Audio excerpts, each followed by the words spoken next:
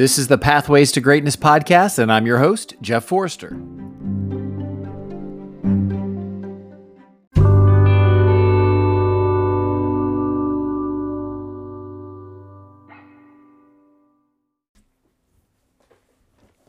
So today's episode is going to be a lot different than the other episodes that I've had, either with guests, which is primarily what I do, and then I've had a few single solo episodes that I've shared some thoughts. And so this one's going to be similar to that, but I would say different in the context of I'm going to share a story from the Bible and to let you know. So I was scrolling through Instagram and I've been a huge follower of Colorado football, like most people have, when Coach Prime went to Colorado this past offseason. And he shares a lot of really good stuff and shares a lot about his faith and the coach's faith around him. And this particular coach stood up and he was talking about Gideon and how Gideon started with a whole lot of people and through testing, narrowed it down to just a few. And it resonated a lot with me because it's a great story, and it's a story that I grew up listening to and reading and understanding, but I hadn't dove into it as much as I wanted to. So in this episode, I'm going to read from Judges 6 and 7 primarily. So those of you who may or may not be a Bible believer, Judges is a book in the Old Testament, and it's a really good book. It's got a lot of great stories that in my Sunday school we read a lot about. And then with some friends of mine, we read through the Bible every year through the YouVersion app. And so I'm always reminded of a lot of these stories. And so as I go through the story of Gideon today, I want to have you listen to it in the context from two different angles.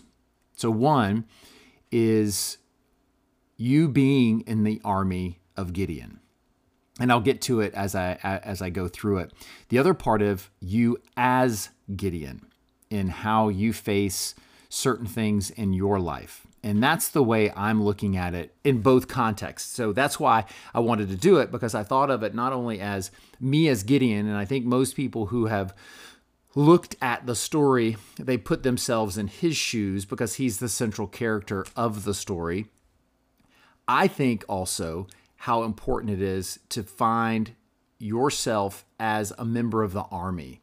So it's the unsung extra of the story, but plays a really important part.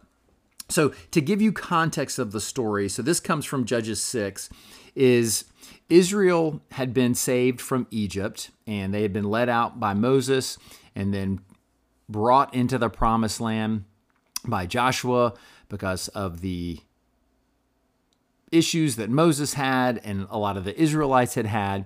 Anyways, God had promised to take them to Egypt, so that's where they were. Well, over time, these Israelites forget how they got there, why they got there, and who got them there.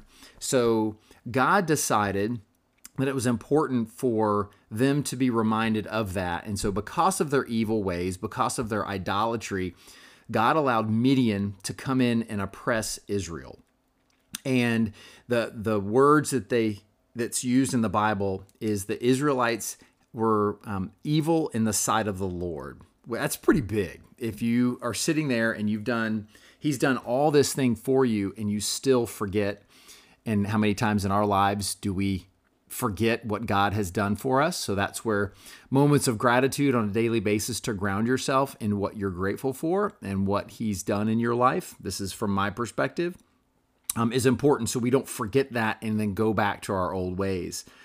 So they were under such oppression by the Midianites that the Israelites made dens in caves in the mountains to get away from them. So they had to hide. So they had to run and hide, and because the evil that had come through by the Midianites was so oppressive that every time they tried to plant crops, have stock, cattle, sheep, whatever it may be, the Midianites would swoop in with their tents, set up camp, and take everything and then destroy what's left. So finally, the Israelites were like, okay, we're out of here. We're just going to go hide in the dens and caves. And it just kept happening over and over again. So what do we do when we're at rock bottom, or in their case, in a cave with nothing? Is you cry out to God. And this was their way of saying, look, we messed up. We need help. Save us. So God decided to, as he always does, is have a central character rise that no one would expect, and that was Gideon. And in Judges 6:13 through 16, let me read that.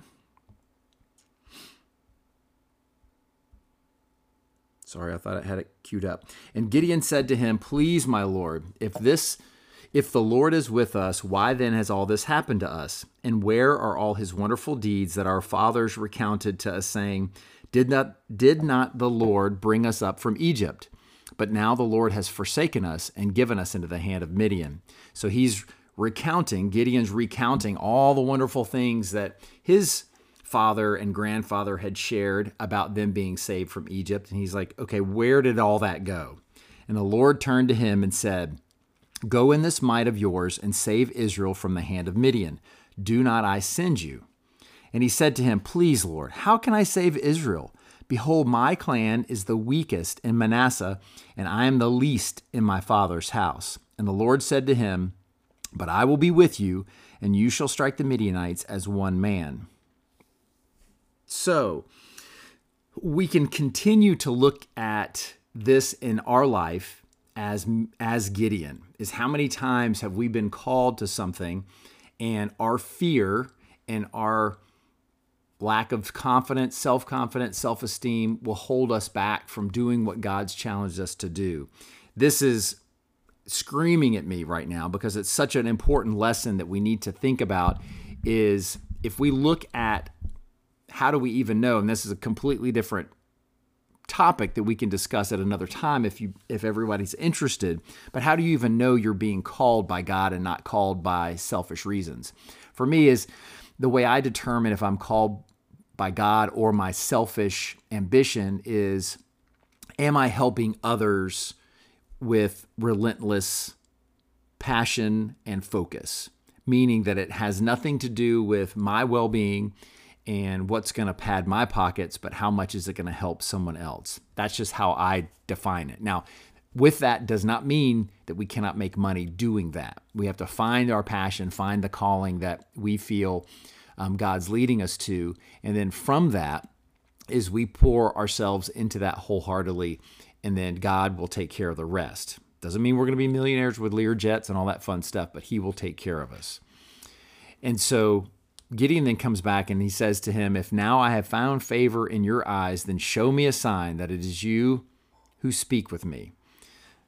Please do not depart from here until I come to you and bring out my present and set it before you." So Gideon has this, and it's interesting as we go through chapter 6, he goes through this constant effort to ask God to show himself. We do the same thing. We pray for parlor tricks, for God to do that. So to me, I'm challenged with that because then that has a lack of faith on our part, as if we feel called. And then now we start asking God's to show me a sign, like show me a sign of why I should be going this way, versus having relentless faith and going forward, even when the signs don't necessarily exist. He will reveal himself if you follow him. So Gideon goes to his house, prepares everything, comes back, makes a sacrifice.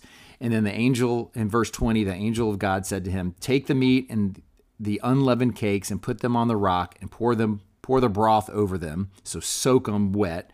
And he did so. Then the angel of the Lord reached out the tip of the staff that was in his hand and touched the meat and the unleavened cakes, and fire sprang up from the rock and consumed the meat and the unleavened cake, and the angel of the Lord vanished from his sight. Then Gideon perceived that he was the angel of the Lord. And Gideon said, "Alas, O Lord God, for now I have seen the angel of the Lord face to face." But the Lord said to him, "Peace be to you. Do not fear. You shall not die." So he just asked for a sign. God delivered the sign. Gideon's like, "Okay, you've done it. I believe you. This is where it's at. I've seen the angel of the Lord face to face." And then God reassures him, "Peace be to you. Do not fear. You shall not die." How many times has Have I had that overwhelming feeling through prayer, through reading scripture, through phone calls from friends reassuring me that I'm on the correct path and need to stay on that path, but I still am challenged. So Gideon is asking for a sign. He gets the sign. And so, but he was still afraid to do what God told him to do. So God says, okay, now go tear down this altar of your dad and the rest of the tribe, because you should not be worshiping other idols other than me. So he says, okay, so I'm going to do this. Now, don't forget, he said, don't fear, you will not die. But Gideon's fear, like all of the rest of us have this, welled back up to the point where he's like, okay, I'm going to do what God said. However, I'm going to do it under the cover of darkness because I'm still afraid that, hey, everybody's going to find out it's me and they're going to want my head. So he goes and he does it, and they find out. So they wake up the next morning, they see that this altar has been destroyed. And from that, they come and they go to Gideon's dad. They're like, all right, we know that Gideon did it, and you need to bring him out so we can kill him for destroying this altar. Well, Gideon's dad stands up for Gideon, whether he did specifically or not, but he's like, hey, if Baal is really a god, then Baal needs to take care of his own business. And so if you kill Gideon, I'm going to kill you. But if Baal kills Gideon, then hey, he did his job. And that's what he was supposed to do if he's really a god. Well, Gideon didn't die. So we know where that goes. So even after all of this, he had the signs, he asked for the signs, he went and did what he did, he didn't die. Then God's like, okay, I need you to go after and defeat the Midianites.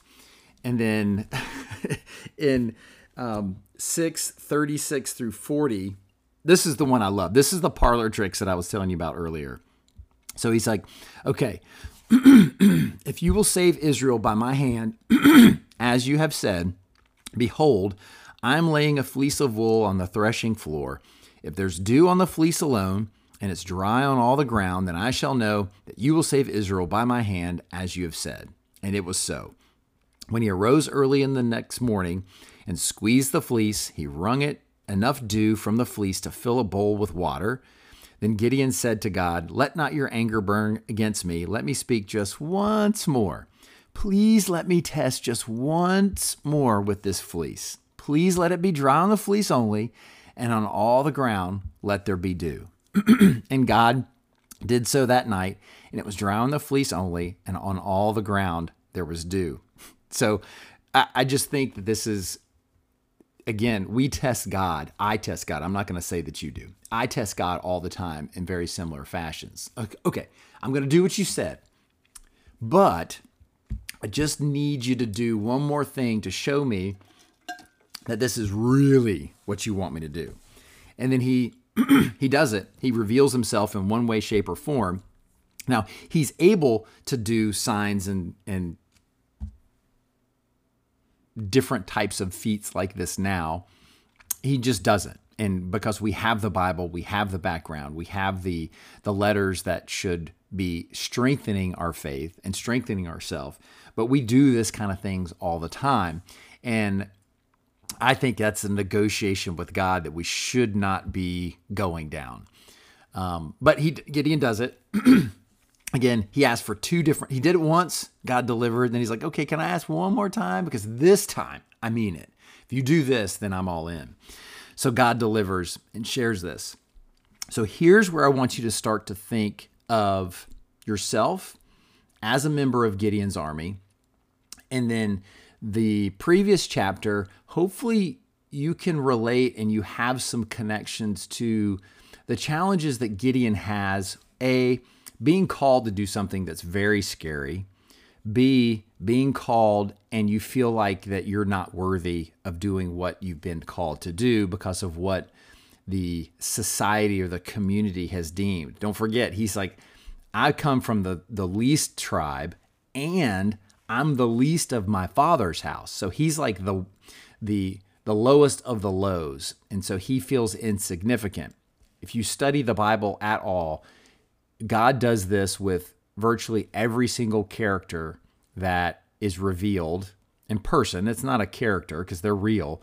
That every person that he raises up to set forth as an example for us. David, Saul, Solomon, like all these different people that come through all the way to Jesus, these are unexpected people. The disciples were unexpected men that nobody felt were qualified to do what they needed to do. But just think of the impact that they've had on society. And so Tim Story talks about, and I don't know if this is an original quote from him, is God doesn't call the qualified, he qualifies the called. So as we go into this Gideon message, so this is Judges chapter 7. I want you to think of it in the context of you as Gideon. We did that in chapter 6. But I also want you to think about if someone stands up and you're a member of the army, where would you be? How are you preparing yourself to be ready for the call? And how can you then surround yourself with like-minded people? All right, here we go. So I'm going to read the whole chapter of Judges 7. And this is from the English Standard Version. So then Jeroboam, anyways, that's Gideon. I'm not great with a lot of these biblical names. And all the people who were with him rose early and encamped beside the spring of Harod. And the camp of Midian was north of them by the hill of Moriah in the valley. The Lord said to Gideon, the people with you are too many for me to give the Midianites into their hand, lest Israel boast over me, saying, my own hand has saved me. So what he means by that is he doesn't want so many people there that they see that they did this and not God. Now, therefore, proclaim in the ears of the people, saying, whoever is fearful and trembling, let him return home and hurry away from Mount Gilead. Then 22,000 of the people returned, and 10,000 remained. So God had brought forth 32,000 people to surround Gideon, that Gideon, when he finally is like, yes, I'll go attack the Midianites to save Israel, he's thinking he's got 32,000 men behind him to be able to go and to conquer this. So that helped him have some security to know that he wasn't by himself. So as we go through this, start thinking of how many times have you started on what your call, what you felt your call from God was. You had a lot of people around you, but now all of a sudden, people are starting to drop off. They're not around as much, and you're starting to feel potentially a little lonely. And you're okay when you lose the 22,000, because there's still 10,000 with you. And then all of a sudden, the Lord said to Gideon, the people are still too many. Take them down to the water, and I will test them for you there. And any one of whom I say to you, this one shall go with you, shall go with you. And anyone whom I say, this one shall not go with you, shall not go.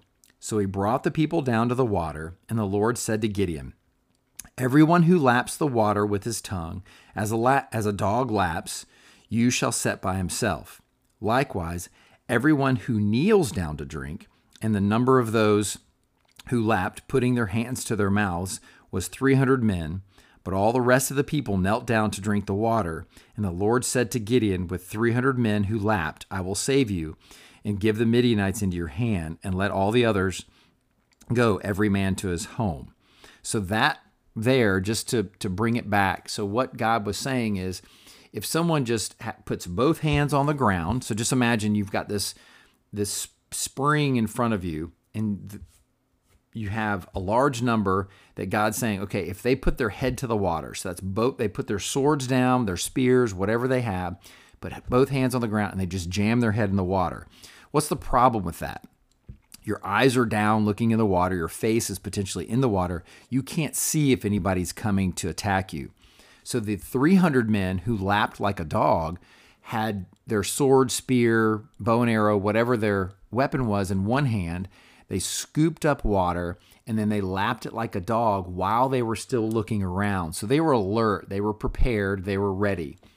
So these were the 300.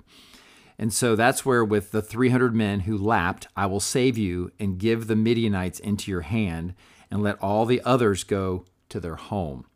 So the people took provisions in their hands and their trumpets, and he sent all the rest of Israel, every man to his tent, but retained the 300 men. So the 9,700 took off. So now it's Gideon and 300 men.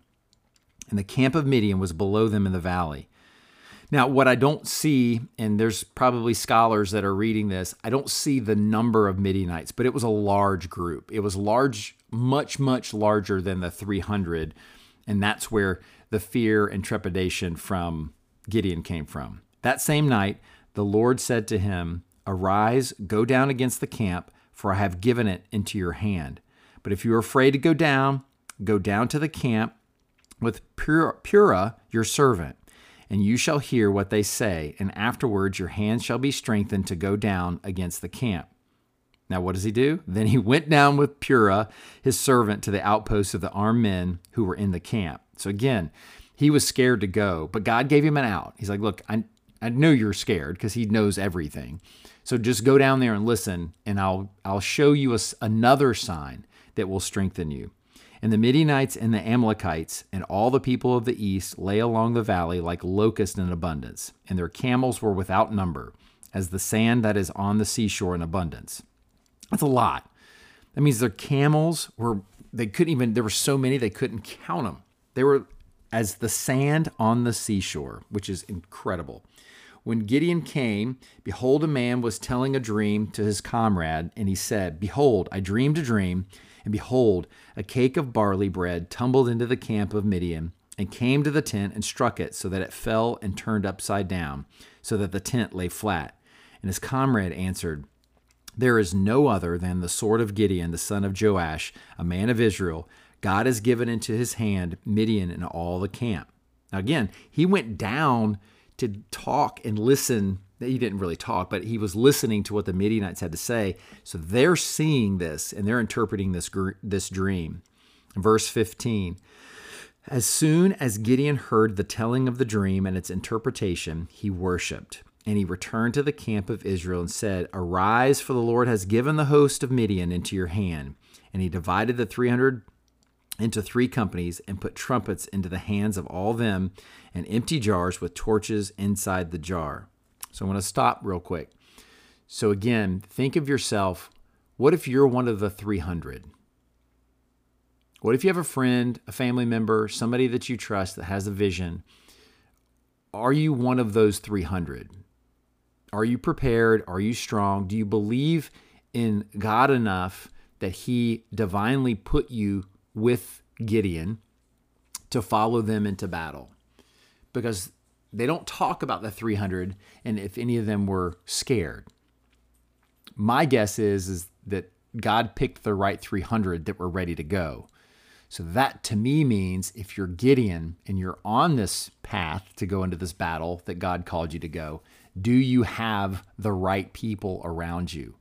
God will take the wrong people out. Doesn't mean anything against them. So nothing in this scripture so far has said that God thinks anything ill of those people who left. He needed a small number around Gideon, so whatever happens, they know that it was due to God's divine hand in this mission. So think about your life. You're one of the 300, or you're Gideon. How does this play out? So verse 17, and he said to them, "Look at me and do likewise. When I come to the outskirts of the camp, do as I do."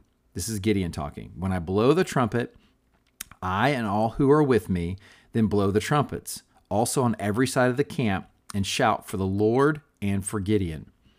So Gideon and the 100 men who were with him came to the outskirts of the camp at the beginning of the middle watch when they had just set the watch. And they blew the trumpets and smashed the jars that were in their hands.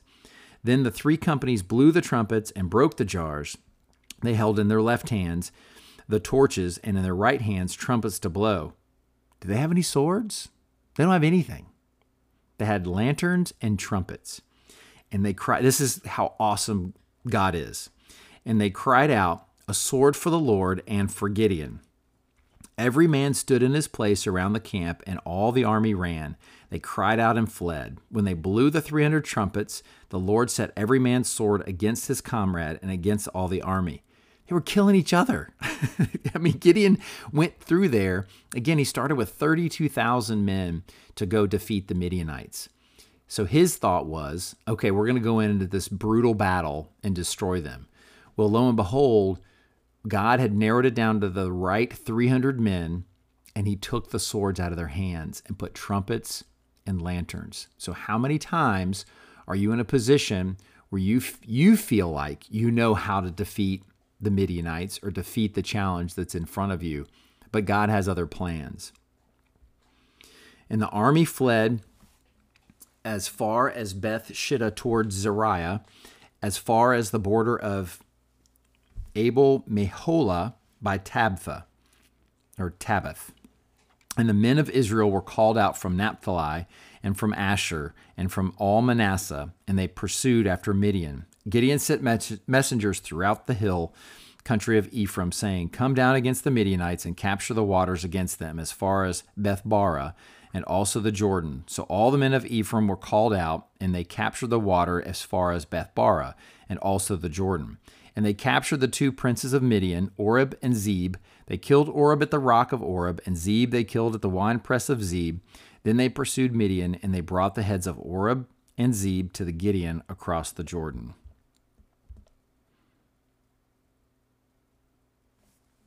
So Gideon was faithful. Gideon tested God and asked for signs and parlor tricks to make him feel more comfortable in moving forward. And guess what? God did it. God did the things that he didn't have to do because of Gideon's fear, Gideon's lack of faith, Gideon's self-esteem issues, his self-confidence issues, the things that he was holding himself back from. And if you remember, in chapter 6, what did God say?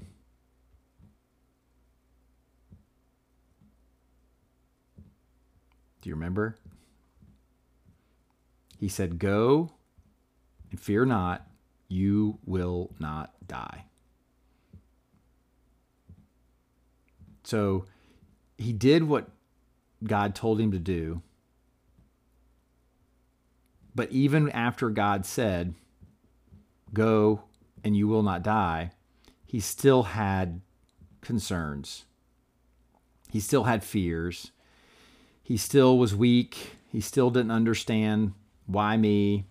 He thought, okay, I'm going to do the things that God told me to do because I have 32,000 people behind me.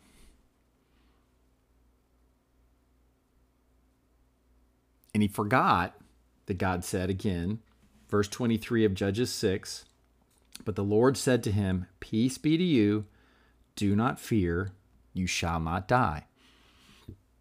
So God promised him that before he even sent him into battle. And like I said, he still had questions, still had doubt.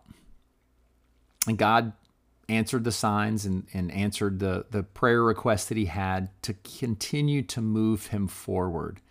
So God's not going to leave us when we have doubt and we have fear, because he knows we're weak, we're human. We have these challenges. We have the constant whispers of the devil to tell us otherwise, to not pursue our dream, to not pursue the calling that we have on our heart, to do what we need to do for God and for man. So he decided, okay, I'm going to do it. I got this. This is something I can eat. I can do it. Okay. He's done all these fun signs. I've got 32,000 behind me. I've got so many people behind me that's supporting me. Well, God's like, no, that's too many people, because with all these people behind you, then you're going to be able to create excuses, create reason and logic of it was them, it wasn't God. So he narrows it down.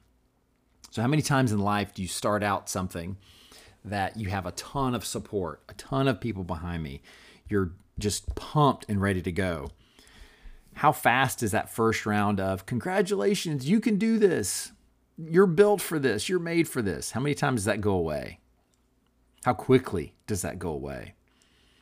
And then you still have a second round of people. So you still have 10,000. You're like, all right. Those first people, that's cool. That's great. And then they go. And then you got the 10,000. And then they're there. And that's great. That's neat. But then God's like, nope, still too many. So what's your number? Like what's your number of 300? It's not going to be 300 most likely to start out with. Now, it will grow. You'll create support as you start to continue to pour into what you've been called to do. But there's going to be those lonely times where it may feel like it's just you and 3 people. It may be you and the people within the 4 walls of your house. The thing that I want to also encourage you is there's people supporting you out there that you don't know are supporting you. I've been blown away because of the support that I've received over the last 2 years as I pursue this adventure of coaching and leading and training people, that I'll have people just out of the blue come through and show me signs and support of what I should do, which is that encouragement to keep going, that encouragement to I'm on that right path. So I would consider those people part of my 300. And so I may have 300. I don't know. So many times they don't reveal themselves until it's necessary, until you need that sign, until you need that dream interpreted, just like Gideon did. It's like, okay, I know I don't have many people around me, God. You've even taken away the swords and spears that I think that are needed and replaced them with trumpets and lanterns. Not just lanterns in a clay pot. So the light hasn't even shone on everybody around you. Just know and believe that God will deliver you. God will do what he has promised as long as you keep your faith and your focus on him. Keep your trust. Pray. Be honest with him. That's the great thing about having a relationship with God is, like Gideon, be open.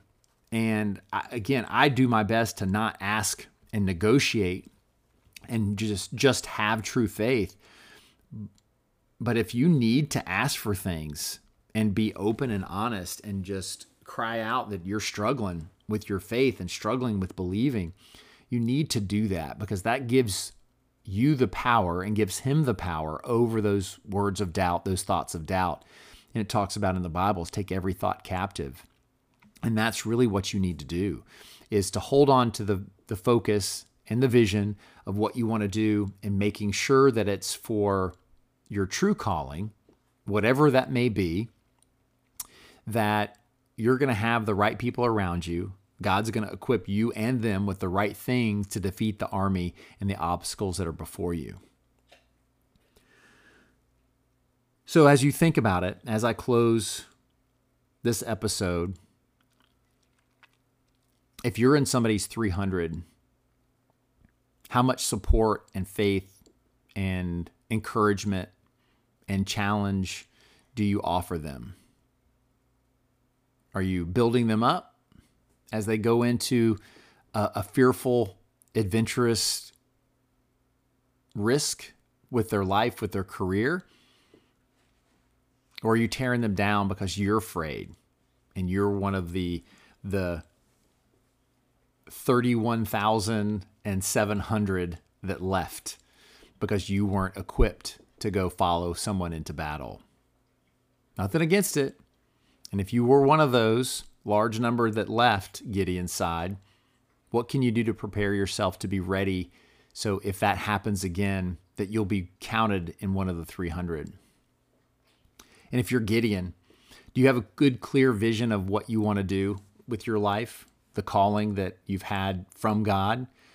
And you can't know what your calling from God is until you have a relationship with him, until you have that back and forth of prayer, of studying the word, surrounding yourself with the right people that will help teach and test everything that you believe, because we're called to do that. We're called to test everything and compare it to Scripture and read and pray and continue to go through those things. So once you have started that path and you know where you're going, and sometimes God reveals what your calling is without that. because he's using that to bring you closer to him.